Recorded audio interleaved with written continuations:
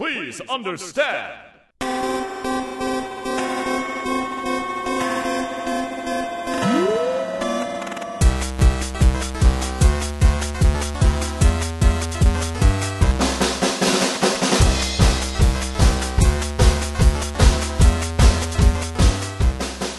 Yeah, it is live. Fuck it, we're doing it live. Oh wait, we are live? Now yeah, we big literally, scary little button there I've never seen before.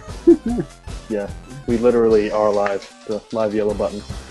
So, hello and welcome to Famicast 53, your Famicast for the end of March 2015. I'm your host, Danny Bivens, and today I'm joined by Mr. James Charlton.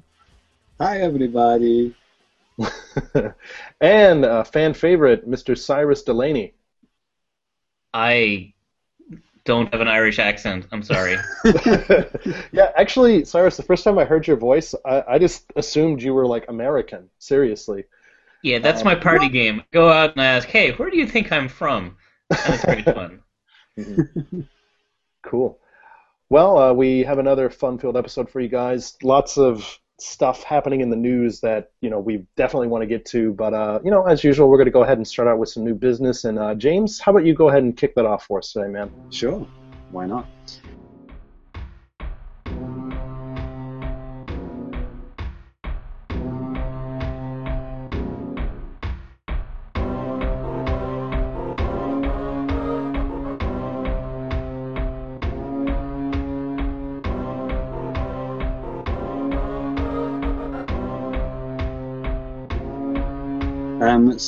I've been playing some games, a game for review, and that was a pretty good game, it turned out. It was a Metroid Zero Mission.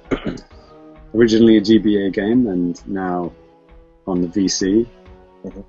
Obviously the Wii U, because, that's where portable games belong, right? Absolutely. On your massive HD TV. Mm-hmm.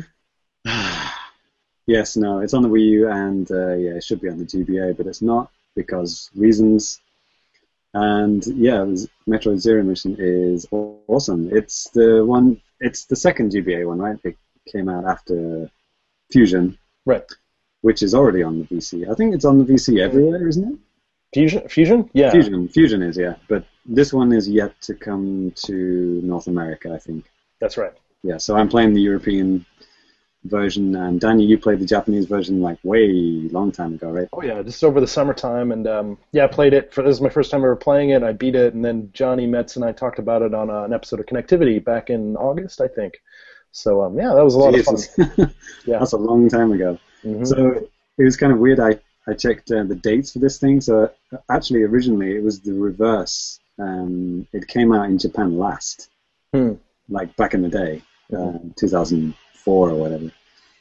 It came out in Japan last, then it came out in Europe, and then America got it actually first. So I don't know what is going on. I don't know what kind of bizarre order they're doing for this thing. But anyway, hashtag Reggie sucks, and my fault. It's an ongoing campaign to suppress all Samus and Metroid stuff. It's usual. That's right, yeah. Yeah, I think Iwata and Reggie are determined to not allow any more Metroid games to be made ever again. So yeah, please understand. But anyway, Zero Mission is awesome. This is the one with the, it's basically the NES game remixed, and it's got the extra mission at the end in the blue cat suit. Hence the Zero Suit Samus. That's where it comes from. This game. That section of the game it's all right, but it's not amazing. It's because it's kind of like trying to introduce stealth elements into Metroid, which doesn't exactly work the way they did it. But it's kind of an interesting thing to add on at the end anyway. But the game itself is awesome, and if you ask me, I don't think the NES original is very playable these days. In fact, I think it's pretty much unplayable these days. It just turns into just like a grind fest. You're just like standing in front of those enemy replicators and just shooting them to get energy back, and then moving on to the next stage, and then losing most of your life in lava or something like that, and then it's just annoying as hell. And yeah, I've never really had a good experience with the game. It's not something I grew up with, so I think some people maybe have some kind of like this nostalgic connection to it, so I can see that, but I think Yeah. comparing it to any kind of modern day thing, sometimes those old games do stand up, and then this is a case where to me, it's just too archaic, too. Okay, if I would say it's too hard, then I guess that makes me a wimp. But It's I mean, okay. Ty's not here. and I mean, no, it's like unnecessarily just difficult. It's just how things were back then. I mean, Yeah, they yeah. did the best that they can do, and just unfortunately didn't really translate to modern day, and within the same, on the NES version at least. Yeah, that's like Super Metroid is such an amazing sequel. It's just makes it into a playable game, and this is more in the vein of that. So it's fast. It looks great, and it's even faster than Super Metroid. It's so quick. Like the upgrade path I mentioned in my review, just like you go from not having any skills, any power ups to having all the useful ones quite quickly. Maybe Super Metroid is a little bit slower in that. Like it takes you a while to become, to feel powerful enough to just go around and feel confident in the world, kind of thing. If you ever do feel that until, some people might argue you don't ever feel that until right at the end. But with this, you get the ledge grabbing, which I think that was introduced in Fusion, right? Which makes just traversing everything is just so easy once you have that. You get that really early, I think, within the first hour of the game anyway, and that opens up a whole new section of the map when you do that. And it's got it's always pointing in the right direction. Like there's a point on the map that you should be heading towards, but it doesn't tell you exactly. Just like you should be going general that way. Yeah, just like you should be going down this lift. And it's in this area. You know which area you're supposed to be heading to, which is way better than what it was in Fusion, where it was literally go to this room right now, and before that you had to read loads of bullshit story about how Samus is in love with a computer or something like that. I don't know. I glazed over that bit quite a lot. Yeah, I think Metroid is one of those rare series where, particularly because it's such an adult art design in it, that it really does not need a story. Just put Samus on a planet doing cool stuff, leave it at that. It doesn't end well when she gets a complicated backstory. Yeah, and that's why Super Metroid is the best 2D Metroid, and that's why Metroid Prime is the best 3D Metroid, because they just stick you on a planet and away you go. And then Prime 2 and introduced a lot of bullshit that we don't need, and then that's why I never finished it. Yeah, I really wanted to finish it because I enjoyed it, but I just kind of tapered off and stopped at I think 73%, and I just never went back. Exactly the same as you. But for some reason I completed 3. That was a lot more playable and a lot more streamlined, even though it had an even more bullshit story in that one. But I don't know, because it was more playable, I kind of got through it. But Other M, I mean, I got that, and I think I got about an hour into it, and I'm just like, nope, I can't stand this story any longer. It's just too painful. Yeah, I think I talked about that a long time ago on a very early Famicast. I think at the end of when me talking about it back in whenever that was, 3 years ago, and I said, oh, well, I've got about an hour into it. That was actually the only time. That was when I ended playing it. I never actually played it anymore after that. So, who knows? I might revisit it sometime.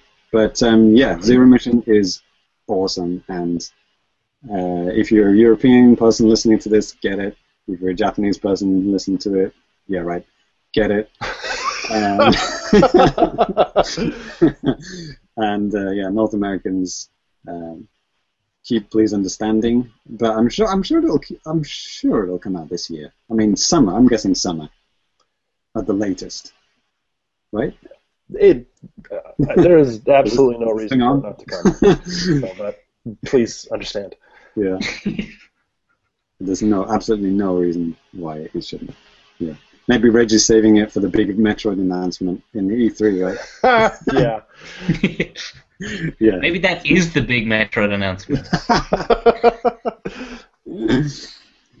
That's right, yeah. Reggie storms on the stage with a Samus pin on his blazer and is like, I've got big news, guys.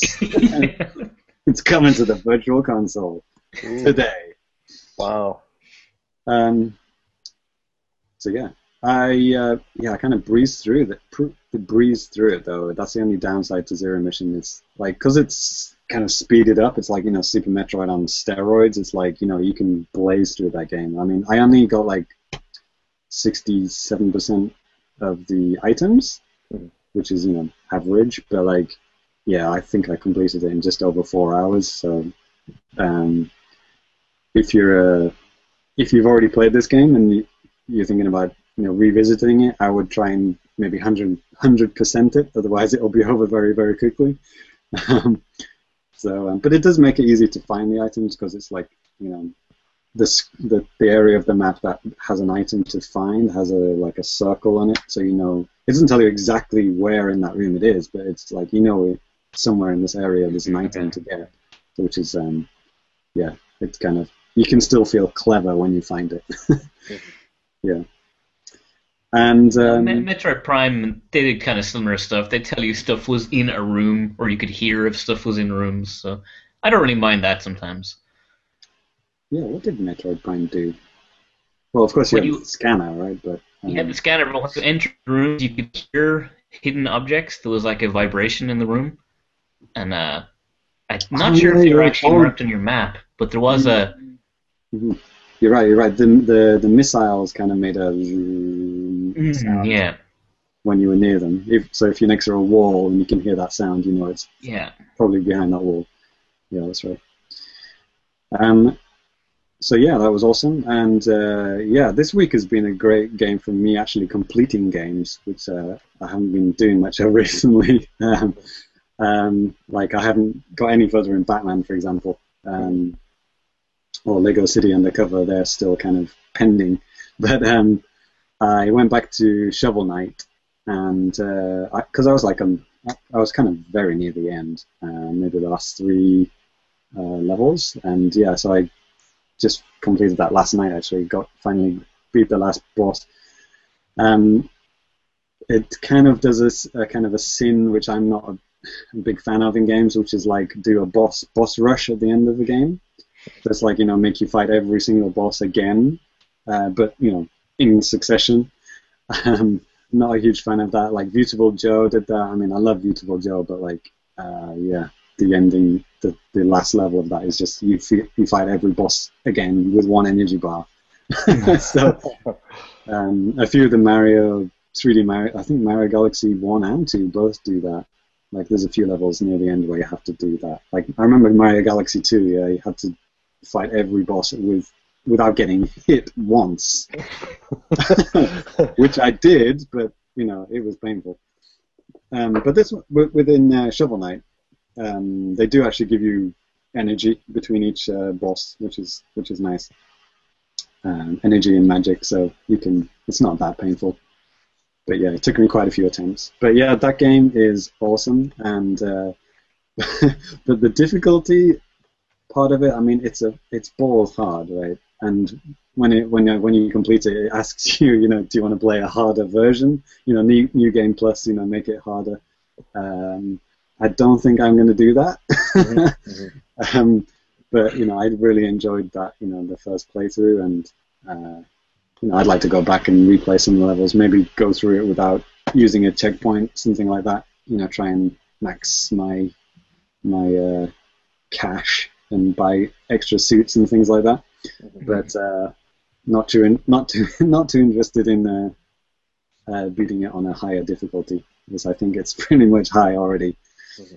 But yeah, it's an awesome game, and is it coming out on the 3DS in Japan? Did I hear that?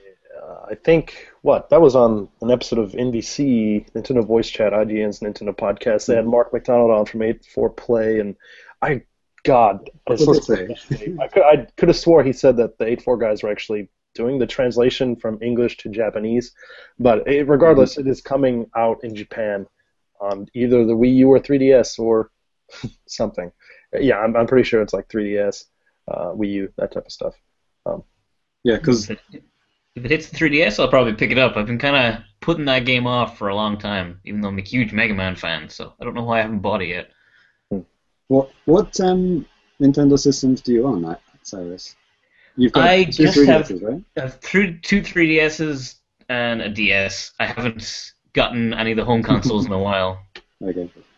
So yeah, you could get it on the American eShop, Yeah. right? Oh, sorry, No, no, I'd have to get an European EU one. one. Yeah, Oh yeah, it's on both. Yeah. yeah. It's on the European and American one. Yeah, definitely get it. I'm not sure about the 3DS version. I'm sure it's exactly the same, but in 3D. But yeah, I just wanted it on the big screen. And Yeah, great. that's what I'll see what I'll do.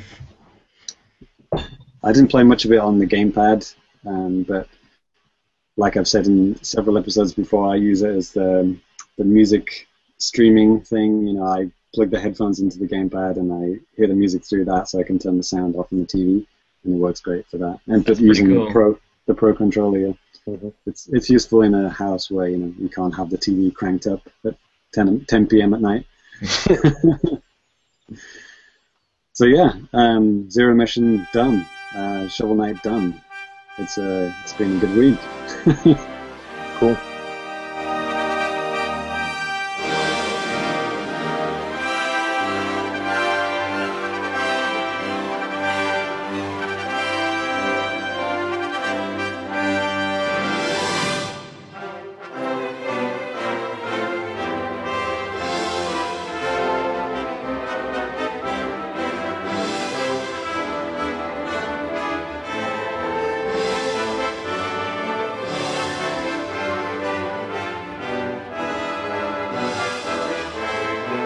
For those just listening, this is actually a video podcast too, by the way. So if you want to go back and view the video version, you can. It'll be on YouTube on the what do you call it? The episode page on the website. We'll embed it in that, and you can watch it in that. Which is true for all the live episodes, in case you didn't know. And you'll get extra visual treats, like Cyrus's beard. My beard. It's like two-dimensional. It's like a mohawk from my chin. It's very symmetrical. It lets me know which side is your right and which side is your left. So, Danny, Yeah. sorry for derailing that section. No. It's okay. Cyrus, do you want to go ahead and continue with new business stuff that you've been playing recently, man? Yeah, so recently on the Japanese eShop or whatever it's called, there was the Theater Rhythm, or what's Dragon Quest? That's what, man, I'm great with names tonight. So the Dragon Quest Theater Rhythm game came out, and or the demo. So I gave that a shot, and I totally forgot, but I was a huge Theater Rhythm fan of like the other Final Fantasy. Even my 3DS is the 3DS Theater Rhythm design on it. No way.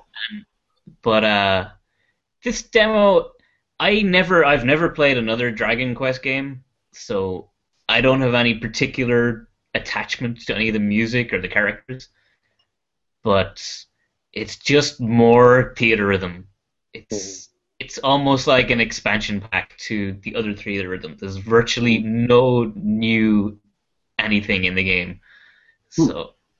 It's still good. Like Theater Rhythm's a cool, really, really fun game, but it's really like there's the same amount of changes between this and Theater Rhythm as there was between Theater Rhythm and Curtain Call, which was.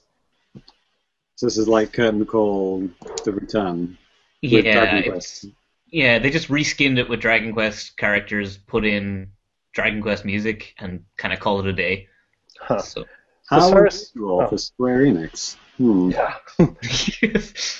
Cyrus, like, I don't know about you, but between the original Theater Rhythm, whatever the hell you want to call it, and then Curtain Call, which one do you actually prefer of the two? I like Curtain Call just because of the way the quest game works. Okay. So because the quest thing is pretty much the only thing that keeps me going in it, because there's like an always goal in sight. And it's a lot easier to play that than the Chaos Tower was. Yeah, I mean, the Chaos Tower can get pretty rough, especially when you start getting to the really difficult things where the notes are turning and stuff. And yeah, that still happens in the the Quest thing, but yeah. Hmm. Yeah, because I have both, and I've really, really loved the original one a lot. I mean, I probably played for like 60 hours or something, and sometimes it's just playing the same songs is just so cool to be able to have access to this Final Fantasy music in an interactive type of a sense. Yeah. Oh, So, it's a fantastic idea for a game. I am all for companies with amazing music libraries just churning out music games because I yeah. will buy all of them. Yeah. So I'm like you too, man, where I don't really have an extensive history with the Dragon Quest series, though I did get Dragon Quest VII when that came out here on 3DS back in 2013. And I played for like 25, 30 hours or something, and, not even halfway through the game, don't even have access to the job system yet. But I had a lot of fun with it, and the music's it's really well done and really cool. And I'm probably gonna end up getting this game. I'll probably download this demo and never play it. This is what happens. But yeah, I don't know. For me, with Curtain Call, I thought that quest stuff was really cool, but I really liked the stuff when they put it in the series where you can actually play different songs from the series. I mean, yeah, they were like set, and you really didn't have a lot because there weren't really too many tracks on the original Curtain Call, like 70, unless you start counting the DLC, which I bought almost every single fucking one. Yeah, that's one thing. Another thing I'll give Curtain Call above original Theater Rhythm is there's like 220 songs. There's a sickening amount of content in the game. Like I started playing it again just because playing Dragon Quest I was like, oh yeah, I love this game. So I went back and I was like, oh yeah, I didn't unlock half of the crap in this because there's a million of everything. Yep. And so yeah, it's a good game. I keep looking down at my DS. I'm gonna put it over there to stop distracting me. Yeah, what Cyrus just said was really interesting. Like, if you would buy any musical game with from companies with good music, like, why hasn't there been like a Nintendo focused, musical rhythm game? Like, for example, like Donkey Kong back in the day used to have loads of like Mario songs in, right? But they haven't really done that on the 3DS. Like, there's been that Taiko Drum Master game on the 3DS, right? Mm-hmm. Which is fantastic. And they do have a few. I think they do have a couple of Mario songs, right? But why not do not just Mario, but like a Nintendo rhythm game, Right. And I guess good old that Dance Dance Revolution Mario edition. Those are the days. not just Mario, but like Zelda, Mario, Metroid, everything, in one game. Yeah, I'm expecting like this kind of stuff with Theater Rhythm, and there's like that Persona Dancing All Night game. So, like, if Persona can make a totally crazy game like Dancing All Night, I'm sure Nintendo can churn out a music game that's really fun at some point. Yeah, and not to get too far ahead of ourselves, but even with the recent announcement about mobile, Nintendo kind of moving on to that, maybe that's something that they can do would be more bang for their buck on a mobile platform than it would be on like a 3DS or something too. Not like this. Yeah. Well, another, the Band Brothers, what the heck, Band Brothers P and whatnot, that came out a couple years ago, but what's really kind of weird about that, as far as I know, most of the songs that you're playing in the game are stuff that you download, kind of like user-created stuff, sometimes created by kind of like bigger companies or artists and stuff, but it's kind of I guess people could go and make Mario tracks and stuff, but even, I don't know, it's just kind of a pain. Why not just have that stuff just automatically into the game already? But yeah, I think Donkey Kong should make a comeback and have more just entirely Nintendo. I mean, Twinkle Twinkle Little Star can go fuck off. Seriously, who wants to play that in a music game? Give me the Zelda theme, for Christ's sake. What's going on? They're going to change the Zelda theme to Twinkle Twinkle Little Star on the Wii U. Guaranteed. Oh god, I just started thinking about Wii music. Oh god, they have been really pushing Rosalina recently. Twinkle Twinkle Little Star could be making a big comeback here.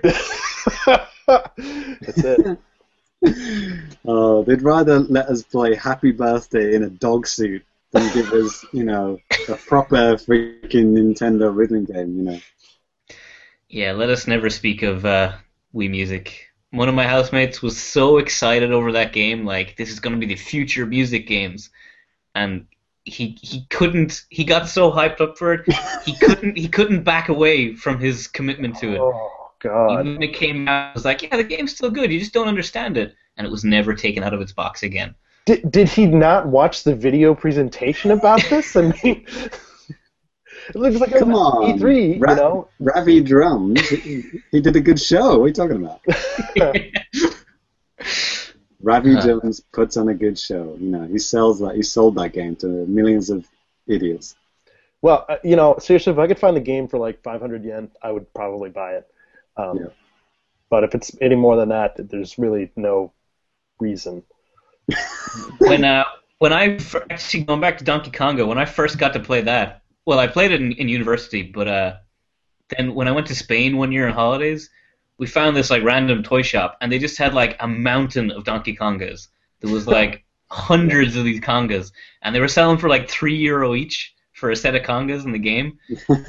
And so I was like, okay, we have to buy a lot of these, but we only had enough room to like put one set for me and my brother and stuff them in a suitcase. But it was good. I bought like PS1 memory cards shaped like Barcelona jerseys for like 50 cents each. It was a great shop. They had random stuff. How much do you see the drums going for in Japan? I've never checked. I've seen them. They are around, but I've seen the game and the drums for like about 2,000 or 3,000 yen, like second hand. So not that cheap.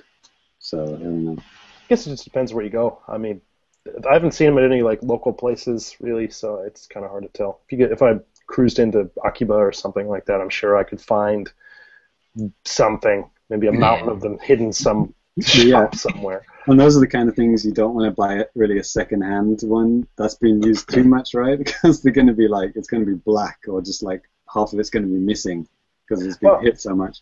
This is Japan though, so I mean, you know. Yeah. Also, shout-outs to Kongas having that stupid sensor for it was like, it had a microphone, so you had to clap.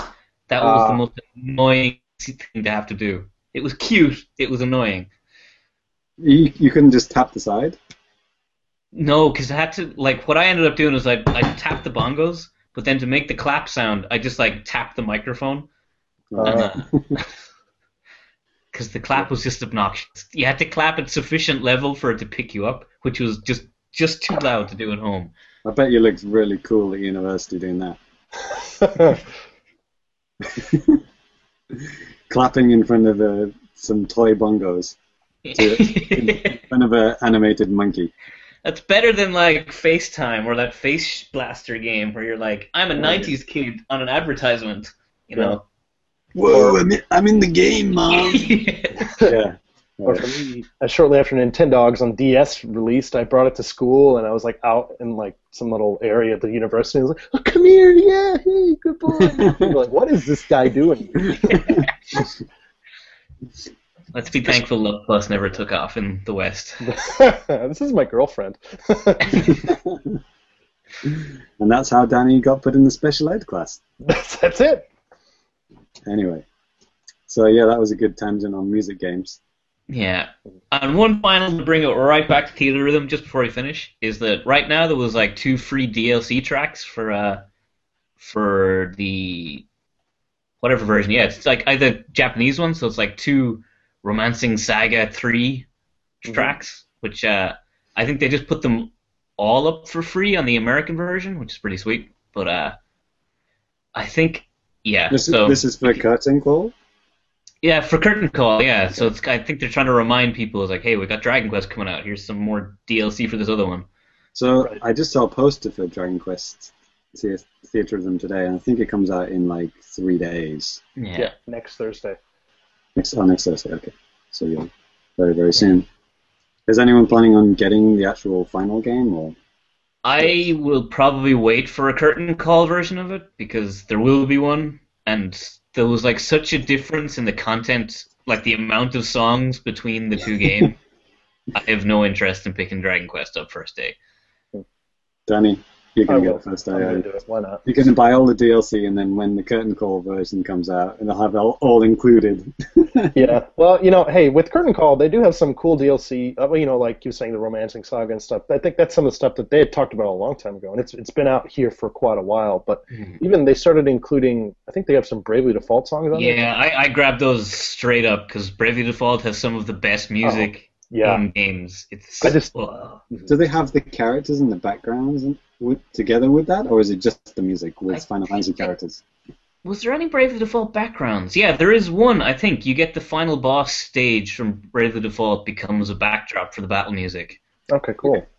I was going to say, is it because it would be very easy to do a lazy version of that and just have the Final Fantasy characters, but all these different RPGs music. Mm-hmm. I could easily see Square Enix doing that too. Oh, Yeah. No, I do have one of the DLC characters, Yuffie from Final Fantasy VII. She's my waifu. She has to be in there.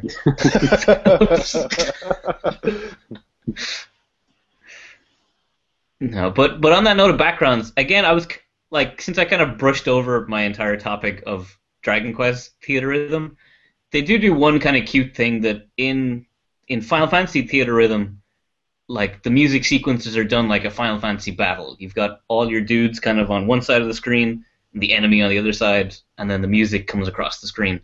Mm-hmm.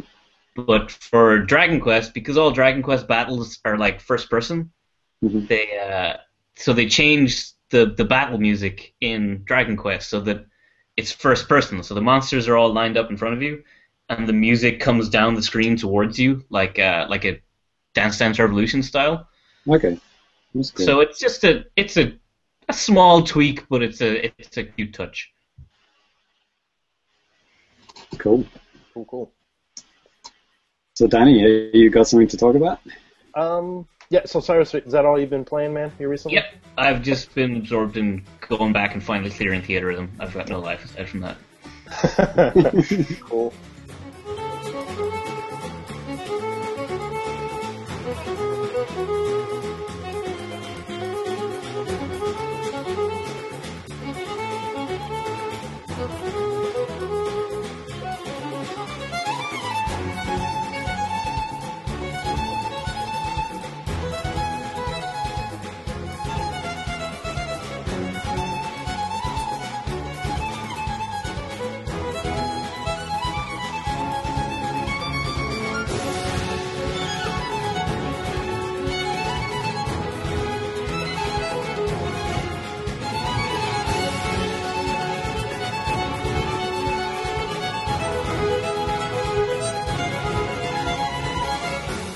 Well, yeah, I haven't been playing much since the last time we had all, well, since I talked when you and Ty were waiting outside in the freezing cold.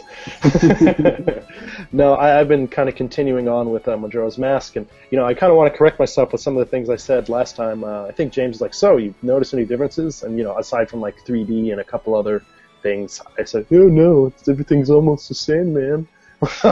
No, I mean, there are some differences throughout the game. One really good thing that they've done, they've added more save points, which, obviously for a handheld game, something that you're playing on the go, theoretically, this makes sense to have more save points just kind of scattered throughout the world, which is nice. Sometimes just the order which you get certain things too, like for example, like the first magic meter upgrade or something.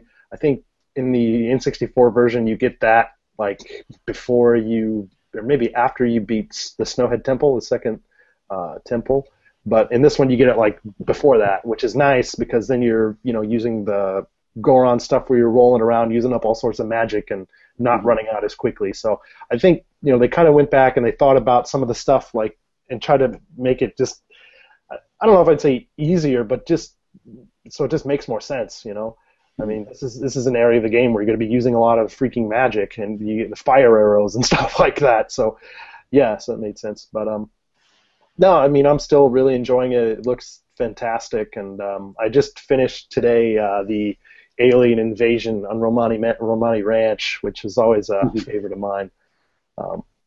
Is that with the cows? Yeah, where the aliens come every year before the festival, and they're going to take the cows away. As is tradition. Yes, as happens. In Japan, too. That's why there are no cows anymore. Right. So, other than that, I've been playing, to James's horror, Pokemon Shuffle. No! Or as it's called here, Poketoru. And, I'm not spending a freaking dime on this game because I don't think it's worth it. And I don't think this is some kind of an evil creation or something. I mean, yeah. Okay, I won't even get into that. But you can play this game and not spend any money and have fun with it. And that's basically what I've been doing. Just usually every day I play about once a day. And, it's just match 3. There's really not much more to say. And you're catching Pokemon. It's not that great. I'll play it when it comes on my smartphone in a few months' time. Yeah. They said they wouldn't port it. It will be an even more stripped-down version of a game when it gets to the mobile phone to encourage you to play the console version. Right. Yes. Maybe I'll take out the 3D. Oh, right. Yeah, it's the match 2 game. Right. Maybe they'll add in-app purchases. Oh, right. It's already got those. Yeah. So, yeah, I mean, other than that, I really haven't been playing much. And also, too, I mentioned the other day that my amiibo that I had bought that I haven't opened, well, guess what? They were sitting right behind me in the same place, still unopened. That's depreciating. These particular 2 ones are depreciating in value daily in Japan. Just for those who are listening to the podcast, it's a Shulk and Mega Man amiibo. Yeah, I mean, I really like Shulk and Smash, so I was like, yeah, I need to have this figure for my tiny collection, which you might be able to see some of behind my shoulder. Some are up on my. I was trying to figure out what that was. I was like, why is those things sticking off that book cover? It's like, oh, it's Samus. Well, like up. Okay, obviously, if you're watching the video, you can see this. But back here, this is an original display unit for the Game Boy Advance SP, the NES one, and I got it from a GameStop back in the day, and I brought it back with me after Christmas. And but now I have this kind of like a Nintendo shelf, maybe to my wife's. I thought that was a Lego Millennium Falcon. That's what I thought too. I'm glad I'm not crazy. I was like, what is that? Because that is something Danny would have. So my Star Wars stuff is on the other side of the room. That's in the West Wing. Yeah, it's in the West Wing of the toy room. Yeah. Yes. So. Awesome. Yeah, that's pretty much it for me though. So. I don't have any new amiibos. Just this. This is my latest amiibo. It cost me 200 yen. So yeah. That's pretty cool though. I like that. Yeah. I'm pretty jealous. I like cats and I like bullet bills, so I kind of want it really, really badly. Yes. In case you hadn't guessed, yeah, it's a bullet bill with cat ears on from Mario 3D World. Cool. Well, I guess with new business out of the way, we'll go ahead and move on to the news. Let's do it.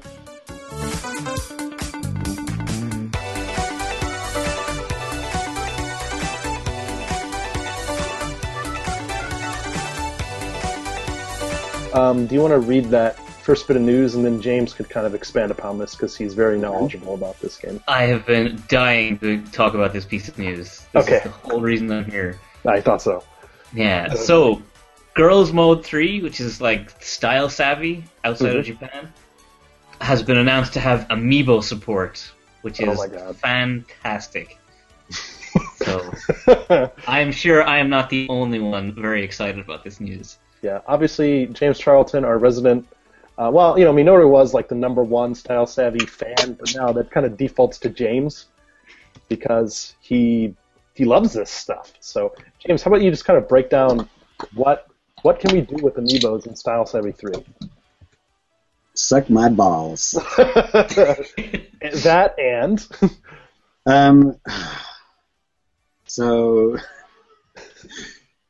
what do you expect? You tap the fucking amiibo and you get a hat. What do you expect? Okay, great. It was added on after the game was already made. It's like the what do you call it? That One Piece game. Mm-hmm. It's the same deal. You tap a Mario amiibo, you get a Mario hat for your person to wear. Another great example of amiibo really shaking things up.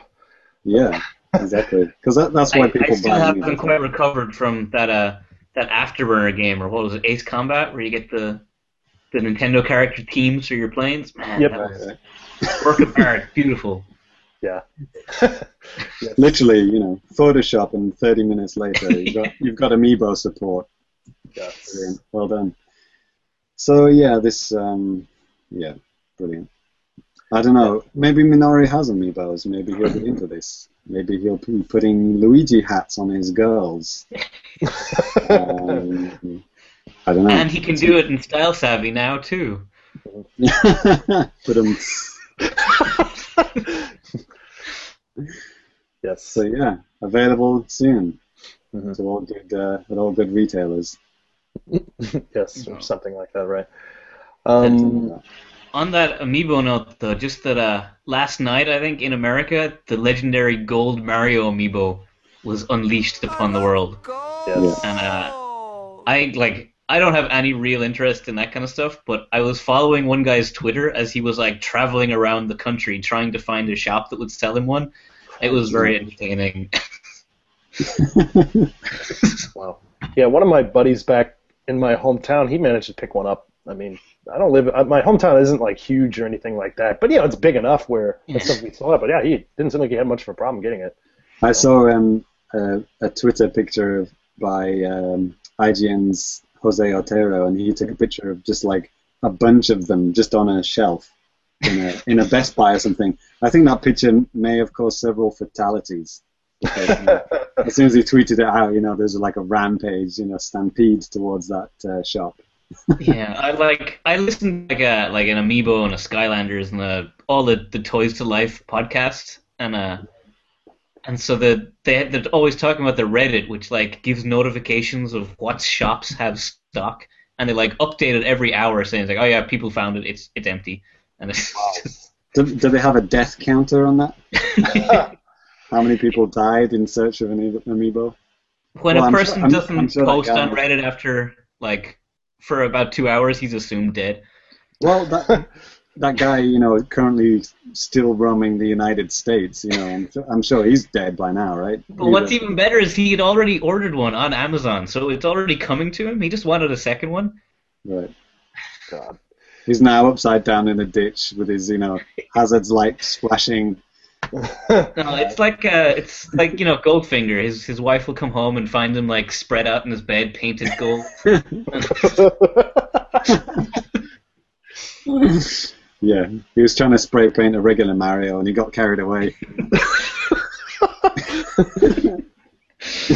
anyone could do that as well, right? I know, that's what's all they're so doing. sickening. Because the packaging isn't even any different. It's exactly the same Mario packaging. Just like it doesn't even have a gold Mario on the packaging. It has a regular Mario. Yeah. That's right. I just imagine these guys just like dunking the regular Marios in a tub of gold. Yes. Yeah, like It's got the golden touch. As much as we're talking about me loving Amiibo, I only have like 7 of them. I don't care about Amiibo that much. Disney Infinity now, that's my baby. So for the non-video viewers, what have you got on your shelf there, Cyrus? You want to take us through your Amiibo collection? I have, I don't actually have that much. I've got like Meta Knight, I've got Zelda, I've got Day-to-Day, got a bunch of girls, I've got Bowser, I've got a Marth in pristine bendy sword condition in his box. Yeah, made with loving care by. Yeah, he is purely trading stock. If I ever need an Amiibo in the future, he will get me one. That's right. If you ever held to hostage, that's your get out of jail card. Yeah, I might try and spray paint him gold and then just take a photo and see what happens to the internet. Some people are doing some cool things like modifying their amiibos to look like other things, right? Like Mega Man to look like the red guy. What's his name? Base or Zero? Zero, yeah. Things like that. That's pretty cool. Yeah. There's even one guy he paints custom amiibos and he's actually listed on the Toys R Us websites in America now that sells customs. So that's pretty cool. I also saw quite a disturbing one of someone like a Kirby eating Mario. It has 2 NFC chips in it, so you put it on, you get Mario or Kirby. Yeah. Only half of Mario because he's been decapitated. So that's the Amiibo segment done. Well, one thing I wanted to mention, something you guys had talked about the last time with the Toys for Life stuff here in Japan, how, it's obviously nowhere near as big as what it is in the West, but I think, oh my God, which was it? I think it was when Skylanders first came out here, it was Okay, it's published by Square Enix, and it was exclusive to Toys R Us. Yes, it remains exclusive to Toys R Us. Yeah. Wow. I was in Toys R Us today, and yeah, I saw a huge display of it. Great. They also have these Mask Ranger NFC Yeah, the figures. Kamen Rider ones. Kamen Rider, and yeah, they are. I think they're Wii U. I don't know if they're PlayStation 3 as well, but it's definitely a Wii U game. Yeah, I think all of the Toys for Life stuff are all like Wii U exclusives in Japan. It's crazy. Like there's this whole like toy range of NFC figures that just only exist in Japan, and it's got the base, the NFC. It doesn't like. Yeah. Of course, it doesn't use the freaking NFC chip on the gamepad. Why would Of it? course not. Of course, you need a special base thing for that. But yeah, it's crazy. Yeah, and then there's Pokemon Treta as well, right?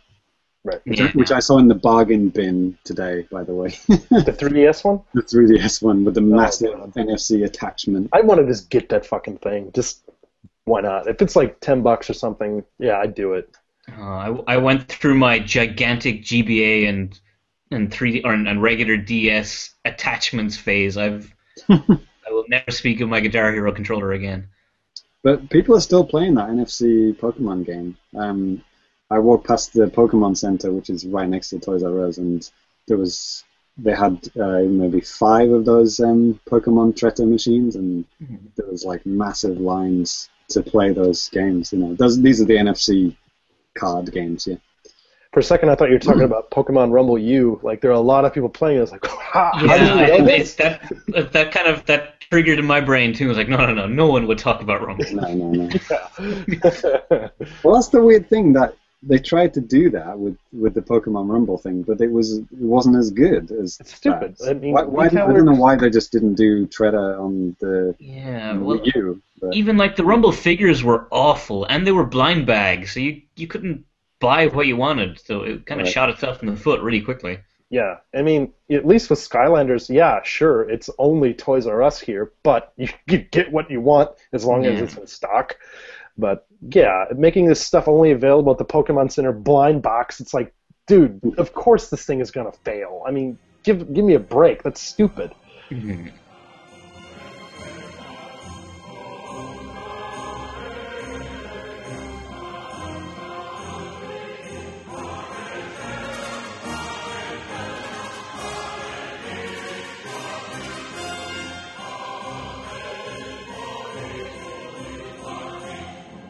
So, I guess moving on to the next thing on the agenda, which is the big one. So, I'll kind of go ahead and, I guess, lead into this here. So, Nintendo and this big, gigantic Japanese company called DeNA, they've agreed to enter into a capital alliance. And basically, I guess on the business side of things, this has Nintendo acquiring a certain percentage of DeNA's treasury shares, and then DeNA also acquires parts of Nintendo. And basically, I'm no business expert, so please point and laugh at any point in time here. But with the amount of stuff that they own of the opposite company, it's like worth the same amount of money. Mm-hmm. But that's not just the big news here. The big news is that there's several things from this, and one being that with this, Nintendo is working together with DeNA to make mobile games, not just stuff no longer on 3DS and Wii U, but making stuff for smartphones, making stuff for tablets, PCs, whatnot. So I thought maybe we can go ahead and get started just on that. So with Nintendo entering the mobile space, what do you guys want, or what type of stuff do you guys expect from Nintendo? My first thought was when they said DeNA was going to be making these apps in collaboration with Nintendo, was that Nintendo need to make sure that these games and these apps go through the treehouse. They want the certification process. They want the people that check out the games that they work, and they're functional and all that kind of stuff, and they're actually a game. They should have to go through that process at least 2 or 3 times compared to regular games, because I don't trust. I mean, I just hope they've got them on an incredibly tight leash when they've got if they're basically giving them the reign to make games and apps with all the Nintendo IP, that's a kind of a dangerous, slippery slope. I mean, I don't think they will do that, but I just really hope that, they keep a tight leash and whatever they do, it's up to the standard that we expect Nintendo games to be, Right. But saying that, Yeah. Pokemon Shuffle just came out, so who knows? That was kind of exactly my point. Is that Nintendo is really famous for the Nintendo quality. Everything they release is usually like it's that really high bar compared to everything else usually. But then Pokemon Shuffle came out, which was a mobile game. It was just your standard match 3 with microtransactions. It was everything everyone hates about mobile games, and it was on the 3DS. So Yeah. I am willing to give them a chance, but when Nintendo try new things like this, they tend to do horrible at them. So Right. it takes them a long time to catch up to everything and not make it bad. So I will give them some rope and see what they do with it. The other danger sign, I mean, to like the Japan angle on this, because we are the Famicast after all, but like the fact that this is a Japanese company and trusting a Japanese company like Nintendo with very poor performance with networking to then partnership with another Japanese mobile company. Of course they've got more experience with mobile apps and everything, but that's only in Japan. I mean, I think they are a global company. I know there are mobile games on the American and European iTunes stores. I think that's something important to say too. I mean, DeNA, if you guys have heard of Mobile Gay, they own this company. It's something that they acquired just here throughout the past couple of years or something like that. So, yeah, go ahead, James. But if you do a search for Mobile Gay on your iTunes store of your choice, it's not games that we like. I mean, they do lots of IP. I think they've got like Transformers games and stuff. Obviously they're more suited for the West and stuff. But they're all just the usual fighting game. You have to wait to play more and in-app purchases to unlock all this bullshit. It's all that kind of things that we don't like. And then none of them are games that I play or would want to play. They're just your bog standard smartphone game. So if they just keep doing that, but with Nintendo IP, that's not good. That's not good enough for me. Nintendo needs to step in and say, okay, we're doing this partnership. Okay, we're not doing this kind of thing with our IP. We're going to use your network and your infrastructure to step off from this, but we're not. Our games are a different breed from that. But I think. Yeah, Nintendo has a lot of pride, so I don't think. I mean, they've made mistakes in the past where they just handed stuff off and it's a disaster. Take a look at CDI Zelda games, but they've worked closely with other companies before to make really good stuff. Look at stuff like F-Zero on GameCube, for example. But I think it seems to me, and I was talking with Neil Ronahan, site director, about this type of stuff, and it seems to me that Nintendo, what they'll probably be doing and what they should be doing is using DeNA's smarts for stuff with like the infrastructure and back-end stuff that Nintendo isn't really that good at, when it comes to making stuff. You look at their online infrastructure, I mean, it's shit compared to everything else. It's definitely gotten a lot better, but I don't know. I think if Nintendo uses these tools that DeNA has in place and then puts their kind of ridiculous rules and control into DeNA, I mean, I think we could see some cool stuff. They need to. Yeah, obviously the biggest fear is just more match 3. Here's Zelda match 3. Here's Mario match 3. Puzzle and Dragons or whatever. But yeah, I don't know. Before you know it, we'll just have Puzzle and Dragons with a Mario skin. We don't want that.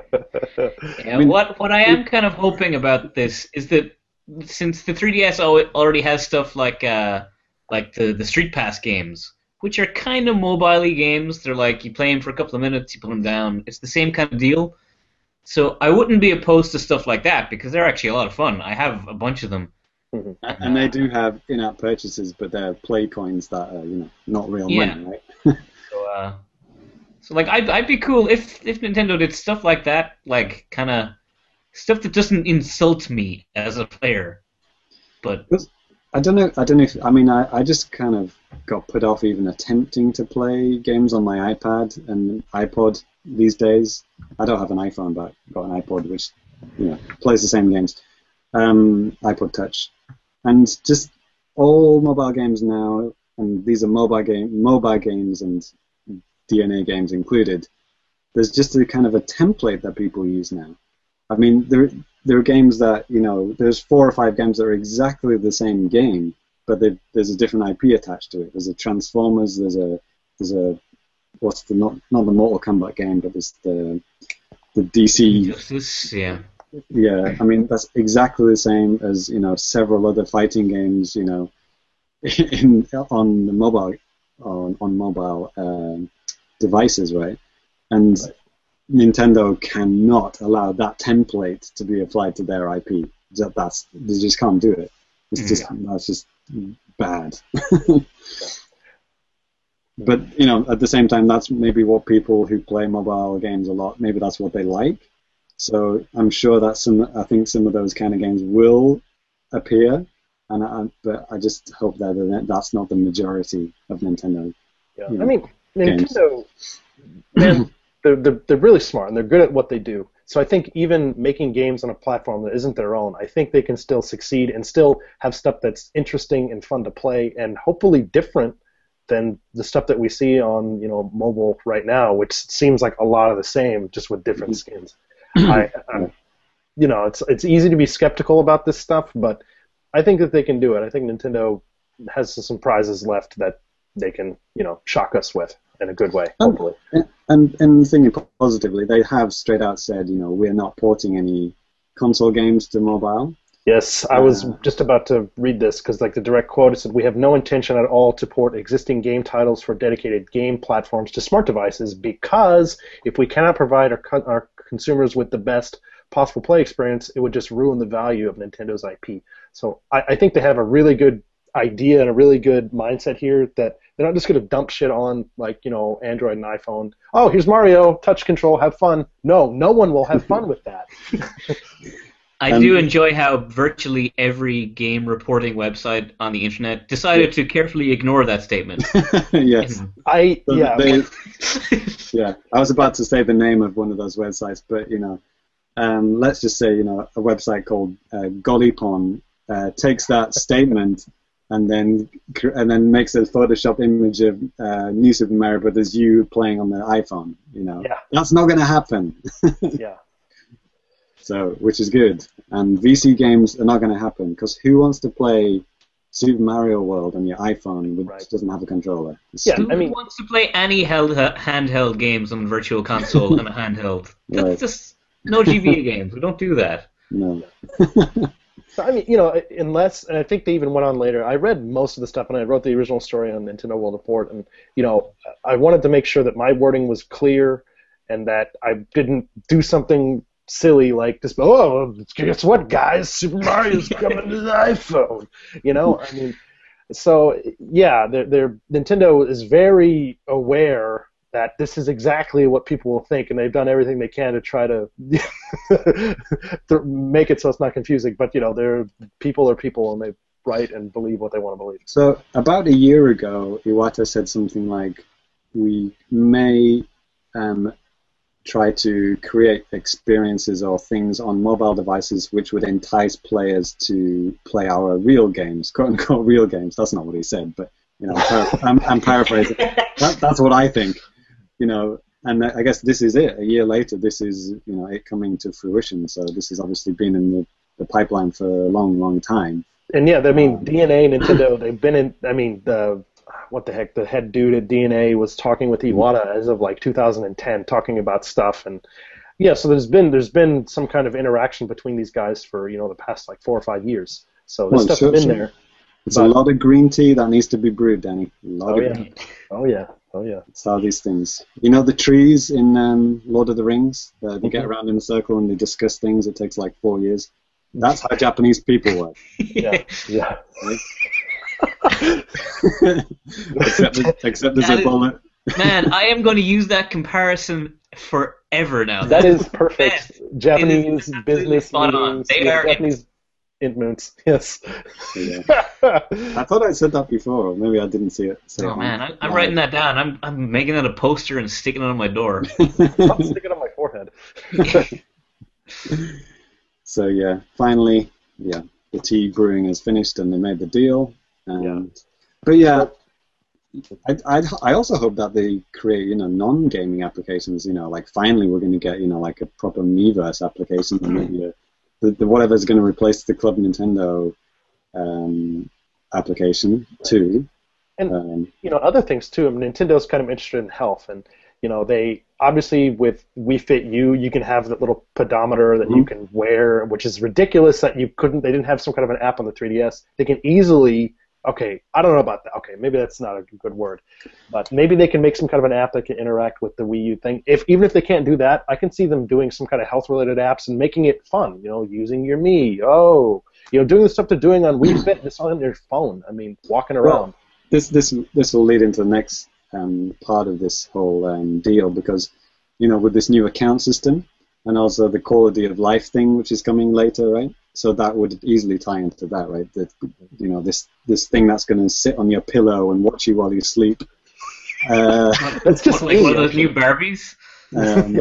Yeah, and send photos of your naked body straight to Iwata's desktop, or whatever it's going to do. Opt in for that, by the way, opt in. So yeah, this account system, I'm sure it's going to be all tied together, right? There's going to be, is it going to be a Nintendo Network ID version 2, or is it going to be something completely different? I don't know. They really didn't specifically say that from what I've read, so wouldn't it be weird to just like discount the Nintendo Network ID at this point, or maybe Bring back Frank codes, man. They had it right the first time. Frank codes for everyone. But because like a Nintendo Network ID, that doesn't really sit well with, if you're going for the health market, right? You don't want to be logging into your pedometer with a Nintendo ID, right? Or on your computer, on your desktop computer, on your smartphone, right? Maybe it's going to be something more neutral than that. They could integrate both of them together. I mean, yeah, hopefully you link them, right? Yeah. Yeah, that would seem like it would kind of make the most sense, because then if you don't do that, then on the current generation of gaming consoles, on the Wii U and the 3DS, then you have to make another login, right. For something, which would be kind of silly. DeNA account, whatever it's going to be called, and then you can link your Nintendo Network ID to that, right? And then link that to your, the premium account thing. There's no doubt in my mind that they're not going to label that anything with DeNA. This is going to be Nintendo. You know what I mean? Oh, sure. I'm just using that as just to clarify what I'm talking about. Okay. But yeah, whatever this account system will be called, will not only work with the Wii U and the 3DS and smartphones, but it will also work with their next system, which they also announced, right? Yeah, man. Let's talk about putting a gun to Wii U's head and just saying, right. We're done with you. I'm sorry. Exactly. I think immediately after reading that, I tweeted out, as soon as Reggie read that the NX was announced, he just turned around, looked at his warehouse full of Wii U's, and a single tear dropped down his face. He's like, how the fuck am I going to sell these things now? Yeah. And as I was telling you on that same tweet, all they got to do, if they want to ship every Wii U console they currently have, they stick a Silver Mario amiibo in those boxes. Right. And No. 1 in every 5,000 boxes. No. Because that means people will be like, oh, well, I only have a chance of getting one. Because it's like a chance of a chance. Because it's already amiibo. Amiibo is already like random chance of getting one. You don't want to like random square. That's almost too much for some people. Yeah. Actually, Cyrus, I like that idea. I mean, I think as a joke, I think it is actually a way they could sell every Wii U thing they have legitimately. Yeah. The ultimate amiibo pack. It's got 50 amiibos and a Wii U in it. Yeah, buy 50 amiibos, get a free Wii U. The box is like 3 meters wide. It's like Rock Band all over again. Put like a Reggie amiibo in there, and it's like you're sorted. Yeah. Yeah, so with this, brand new hardware, they really didn't say much about it other than quote unquote, this is a new hardware system with a brand new concept. I certainly hope DNX. so. Yeah, the NX, or you can even call it the N-Cross if you're Japanese. Right. Yeah, and Wasn't that a boy band in the 1990s? Sure. Sorry, no, that was NSYNC. Sorry. Same thing. Same thing. They're actually rumored to be heavily involved with the development of the new membership system. That's what happens when you pair your smartphone to the new system. It's called the NSYNC. Yes. The NX. Patent pending. It's going to okay here in Japan. In the West, it's going to be a bit of a problem. Right. So, but yeah, with the new system too, it's supposed to make somehow it's going to be make full use of this new membership service, and it's supposed to be like a core element of the new system. So it's kind of okay. And another thing too about this as well, this is they talked about this because they wanted to, I guess, put out any fires of people that are thinking like, hey, well, shit, Nintendo's going mobile. Their dedicated gaming business is just done. But no, this is their way to show Nintendo fans that, hey, no, we still care about, people who like, kind of hardcore games with physical controls and stuff like that. So they went out of their way to talk about this thing that's maybe just in the conceptual stages and whatnot. But with the new membership service being a core element to the the new system, that's kind of like, wow, what does this actually mean? Like, what can this thing? We don't even know much about the membership service at all anyway, so it's kind of hard to even guess. Going back to the health thing, it would be interesting. If you carry your smartphone around with you, it would count the steps that you walk. Yes, that's what I was alluding to. Or if you carry a 3DS around with you, it would count the steps with that, and then it would all sync to your account, right? Maybe there's a new app for the 3DS, and maybe there's a new app on the Wii U and on the NX system, right? Maybe it could all be part of it. I don't know if they're going to have the quality of life things totally separate from the gaming, or if this is going to be one and the same. I don't know. Like how there's a health app on your iPhone, right? But there's also the App Store on the iPhone. It's all there together, right? I don't know if they're going to do that with the next system. I imagine if they were going to bridge the two, they'd use something like brain training as like the flagship title for this quality of life thing. Because even I teach some like 80-year-old people in one of my classes, and they play brain training. So I'd say they could definitely. Still. Yeah. God, talk about behind in the times. But if that market Nintendo were trying to tap into, like the older gaming market with quality of life, then I'd say that would be definitely something they could key off. Well, the only thing we know is this sleep regulator thing, right? That's true, by the way. We weren't just I know. Nintendo, they did biorhythms. They've done a lot of stuff. If someone says some crazy Nintendo peripheral, I just assume at face value that. Oh yeah, yes. I've talked about before. I have that the Bio Tetris, the thing it clips on your ear. I have it, and it kind of works too. So. Yeah, it warns you if you're gonna have a heart attack. Yeah, too late. Yeah. While playing Tetris. Yeah. He died playing Tetris. He was a good man. Yeah. Anyway. Is there anything that we left out with this announcement? I mean, it's pretty huge. I mean, right. Some people. It's pretty huge, but they gave so little concrete info about it. They just kind of said it was happening, so it's kind of hard to talk about it. Yeah, I mean, there's no games announced for this thing. They announced a console, but we don't know anything about it. They announced a service, but we don't know what it's going to do. It's very ethereal at the moment. But yeah, I think they said there's going to be at least one smartphone game coming this year. So we've got that version of Pokemon Shuffle to look forward to. Oh man, Animal Crossing Farmville. Done. Pack it up. Friday evening, we're gone home. Yeah. Have to block more members of my family. But yeah. It's, I don't know, would you call it an exciting times? Nerve-wracking times? Interesting times? I don't know. Maybe a combination of all of those things. I don't know. It's going to be... a weird but interesting transition for Nintendo as a company and as Nintendo fans too. Just we're gonna have all sorts of over stuff that over just our cell phones, stuff that we can access on a daily basis, things that we're using all the time. We're gonna be able to use some kind of Nintendo applications on it for better or worse. So that's kind of cool. I'm excited about it.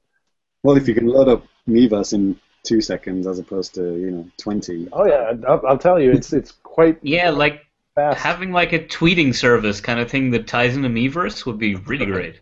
Mhm. And all smartphones have NFC readers. Amiibo on the go. Amiibo.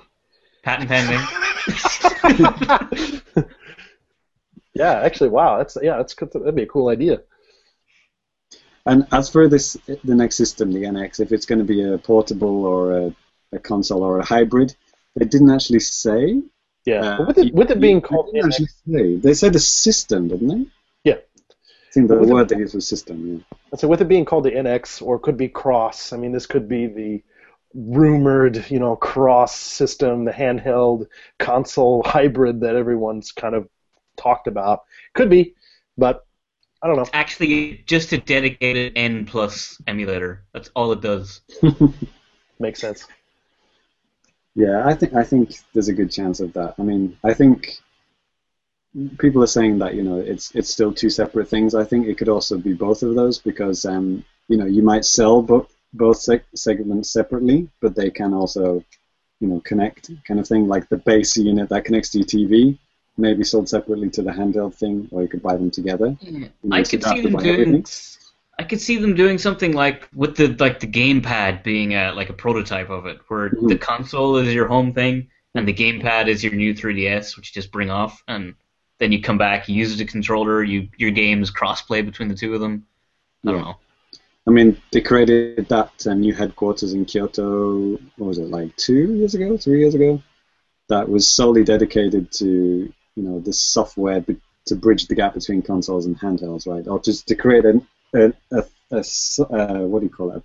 Not a programming language, but what do you call it? An engine or something like that? I don't know the word. A platform, software platform that you can use across multiple devices, right? That's what they said. So it kind of makes sense. Yeah. I don't know if that multiple devices back then, I don't know if they were referring to smartphones back then. I don't know. Yeah. Maybe Nintendo games could be easily moved over to anything, but yeah, like they said, they're not going to downgrade real games onto smartphones. Right. So. No worries there. No worries there. Even if they did, they're gonna, like they said. I think another quote they said too is like, if they're gonna port games, they're gonna make sure that it fits. They have some kind of control system in there that it works. So you're not just gonna see, digital, or I'm sorry, like a control pad on top of your iPhone or something that's not physical, because that sucks. What I would be interested to see from these kind of things is like, say, Injustice again. We mentioned that before. Of Injustice and Mortal Kombat 9, I think, had mobile equivalent games, and the games were like really stripped down. They were pretty bad. But when you unlock stuff in those, it unlocks stuff in the games, the home console ones. Yeah. So I could see Nintendo doing something like that as like a, play our mobile game and unlock stuff in the full version. Like. Yeah. I think that would be a good way for people to play real games, because if you're doing monotonous, repetitive, stupid tasks that smartphone users love doing, then once you do your stupid, repetitive task for that day, and you get a prize, but the prize is not for that game; it's for the 3DS or the console game, right? So it's kind of Bravely Default did that too. It had a mobile game built into Bravely Default. It was like a town building simulator thing. Yeah. It was like a phone game. It was just built into Bravely Default. So there's a lot of stuff they could do with that idea. Absolutely. The worst thing they could do is just have a big pop-up advertisement. Buy the game now. In stores now. $49.99. Which you get while playing a free app, which makes no sense, because why would you spend money if you're using a free app, right? Yeah, no kidding. That's another thing, actually. Are they going to charge, high amounts of money like Square Enix? Are they going to have, $9.99 iPhone apps, or are they going to go the free Probably going to do both. Probably going to do both. But you know, are we going to have proper big games on the smartphones that are designed for smartphones, but then charge quite a lot of money for them? Well, a lot in the smartphone sense of the word. Yeah, as in more than zero. Yeah. We'll find out soon enough with the one that comes out this year. Cool. Well, I think that pretty much wraps up the news here. I don't know about you guys, but I haven't eaten dinner yet. I'm getting kind of hungry. 11 o'clock at night here.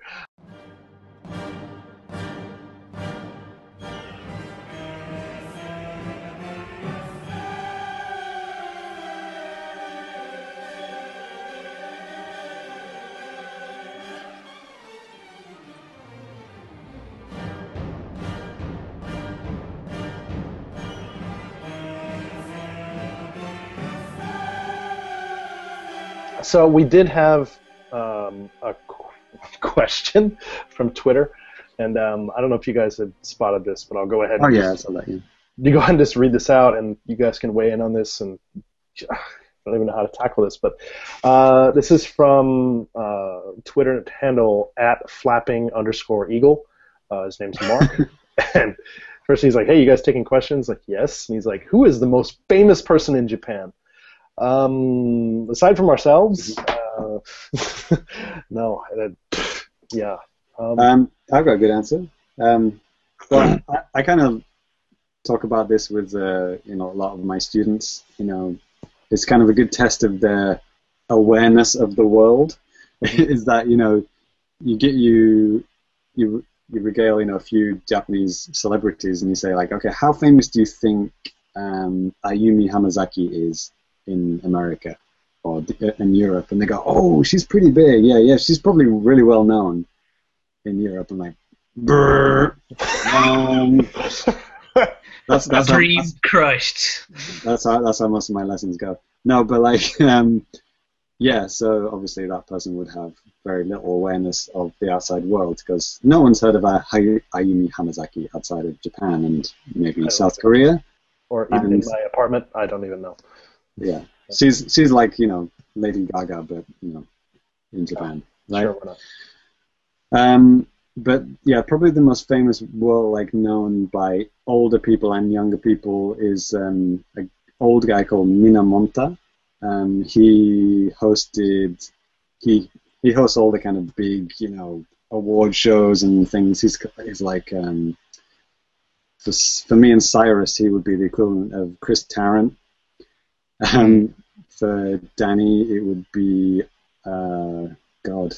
I'm just trying to I'm blanking on American. Yeah, he was in Sabrina once. The guy at Wheel of Fortune, the white-haired dude. Pat with the Sajak? mustache. No. Yes, him. Oh, he didn't have a mustache. No, I don't think so. You might be getting mixed up with Alex Trebek and Pat That's Sajak. the one I'm getting mixed up with. Jeopardy. Dude, it's cool. Dick Clark, maybe something like that. Before my time, son. But someone like that. This Minamonta guy, he's like super famous, like everyone knows him. He hosted like the Japanese version of Who Wants to Be a Millionaire. Oh, okay. Things like that. Well, if you wanted to talk about just biggest worldwide reach with Japanese people, I mean, I think one of the most well known would be Ken Watanabe. I think he's a kind of a famous movie star. He's been in several Hollywood movies. People don't. There's lots of people who don't like him though because he's famous in America or in the West more than he is in Japan.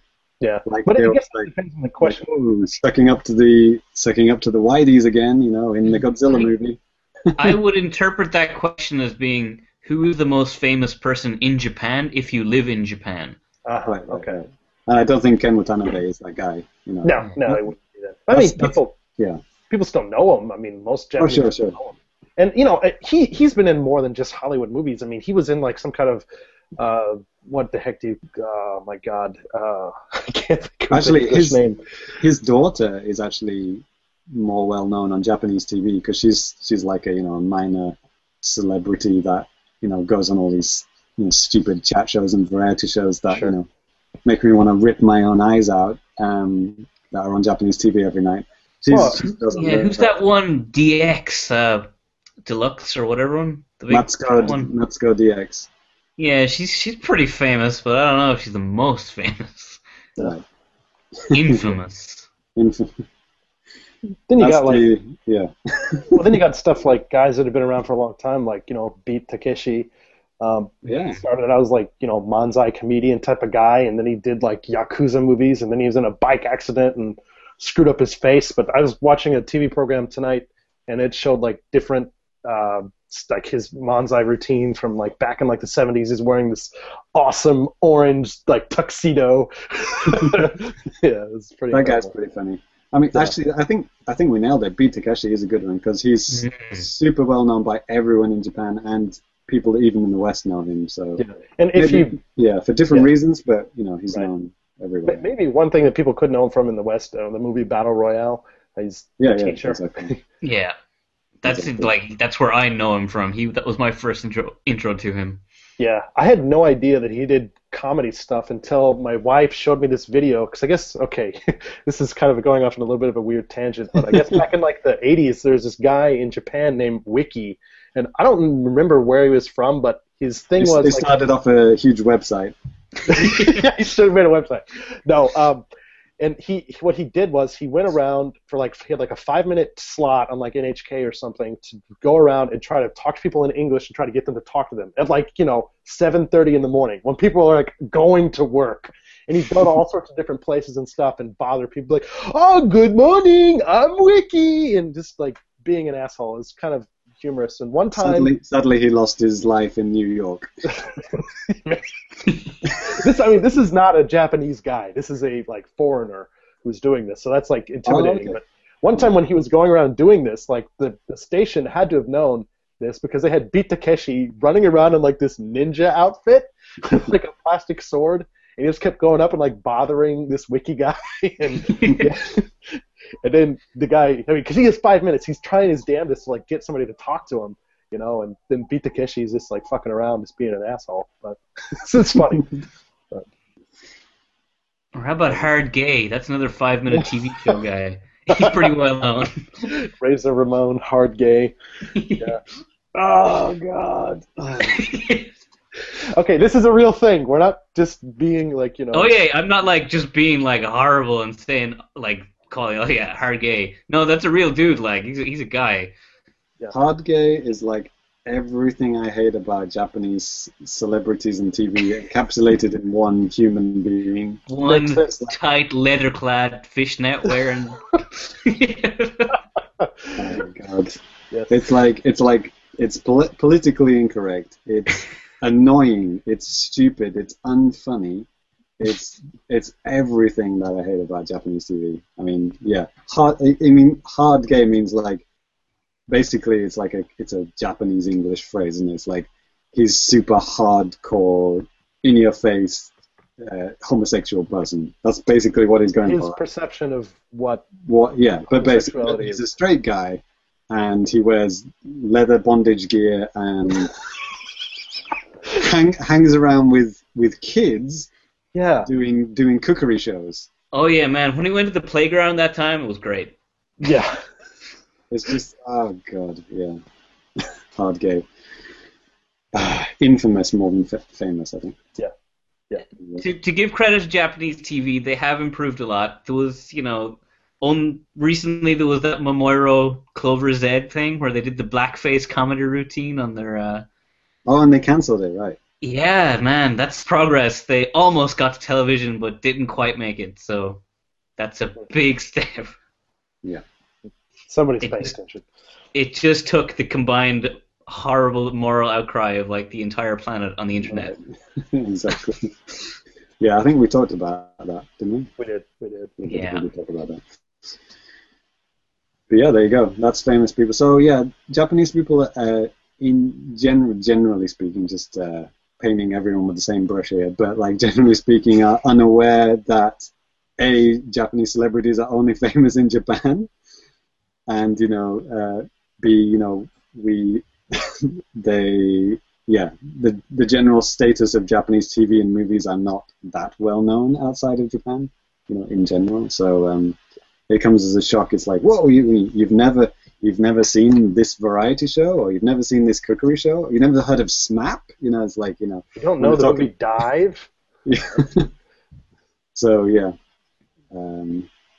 maybe blissfully unaware, but also it's kind of funny sometimes to ask people about that. But like another thing, kind of tangent to this, but like also like animated movies, like Western animated movies, like Disney movies and stuff. They often change the voice actors completely. Well, yeah, often they always do.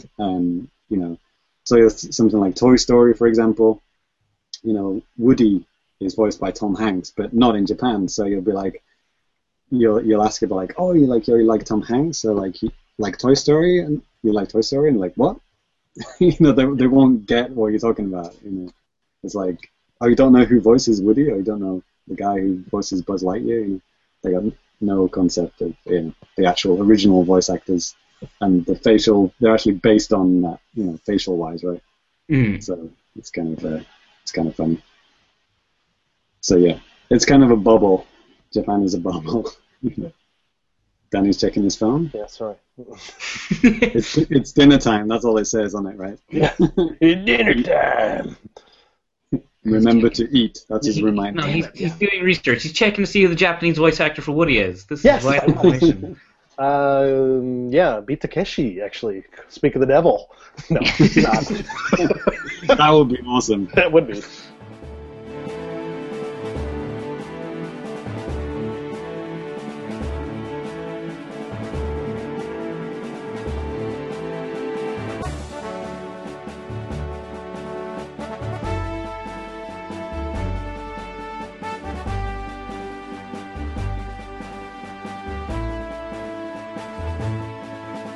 Yeah, that's pretty much all we got for the day. So we can go ahead and close out with Twitter handles and stuff. Well, God, I've been so busy. Well, kind of sometimes that I haven't been really posting much on Twitter. But if you want to follow me, you can follow me at DannyBiv. That's DANNYB as in boy IV. Of course, you can follow the Famicast at the Famicast. James. So yeah, I think this was tweeted to me, but it mentioned the Famicast, so it shows up in the Famicast feed here. But a guy called Joe Bananas. Oh no, that's Dread Pirate Stone. Okay. He wished us congratulations on 4 years of bringing Famicast into the world. Cheers to 4 more, because we forgot to mention it maybe last time, but obviously March 11th is the earthquake anniversary, but also when Famicast episode 1 happened. So yeah, we've been on the air for 4 years, and thanks to Joe Bananas for mentioning us. Yep. And yeah, here's to 4 more, right, Danny? Exactly. Hopefully we're all alive. Yeah. Nuclear fallout and all that. So yeah, if you want to follow me, you can do so at Family Complicated. Yeah, I should have mentioned that. Cool. Right, and Cyrus. So I am at Cellsai, so CELLSAI, and I've just been retweeting like a motherfucker the last few weeks, it seems. I think no original thought, just other people's. Since St. Patrick's Day was pretty recently, I've been teaching my kids St. Patrick's Day lessons in class. So I had a very factual presentation to show them, and one of the slides is on my Twitter showing Jack Sparrow and Gibbs kidnapping St. Patrick and saying, "Pirates kidnapped Patrick and stole his money." So you didn't bring Guinness into school, did you? You didn't take Guinness into school, did you? It's in my slideshow, but no, I didn't actually bring any. Good. Unless it's a university. Oh no, high schools. I love taunting them with all my drinking stories for St. Patrick's Day and then saying, "But you can't do this." And they all laugh. Right. We've all been there. The secret is I don't even drink. And you're not actually Irish. Yeah. No accent, no drinking. It's all a lie. Makes sense now. The whole thing is just a tourism board thing. I've been excommunicated. That's why I'm in Japan. Cool. All right, guys. Well, I think that's gonna call it a day, call it a show here. So, James, as always, thanks for coming on, buddy. No Metroid game. Sorry. And Cyrus, after getting to basically hear your voice over the past couple of episodes or whatnot, it's actually finally good to be able to talk to you, man.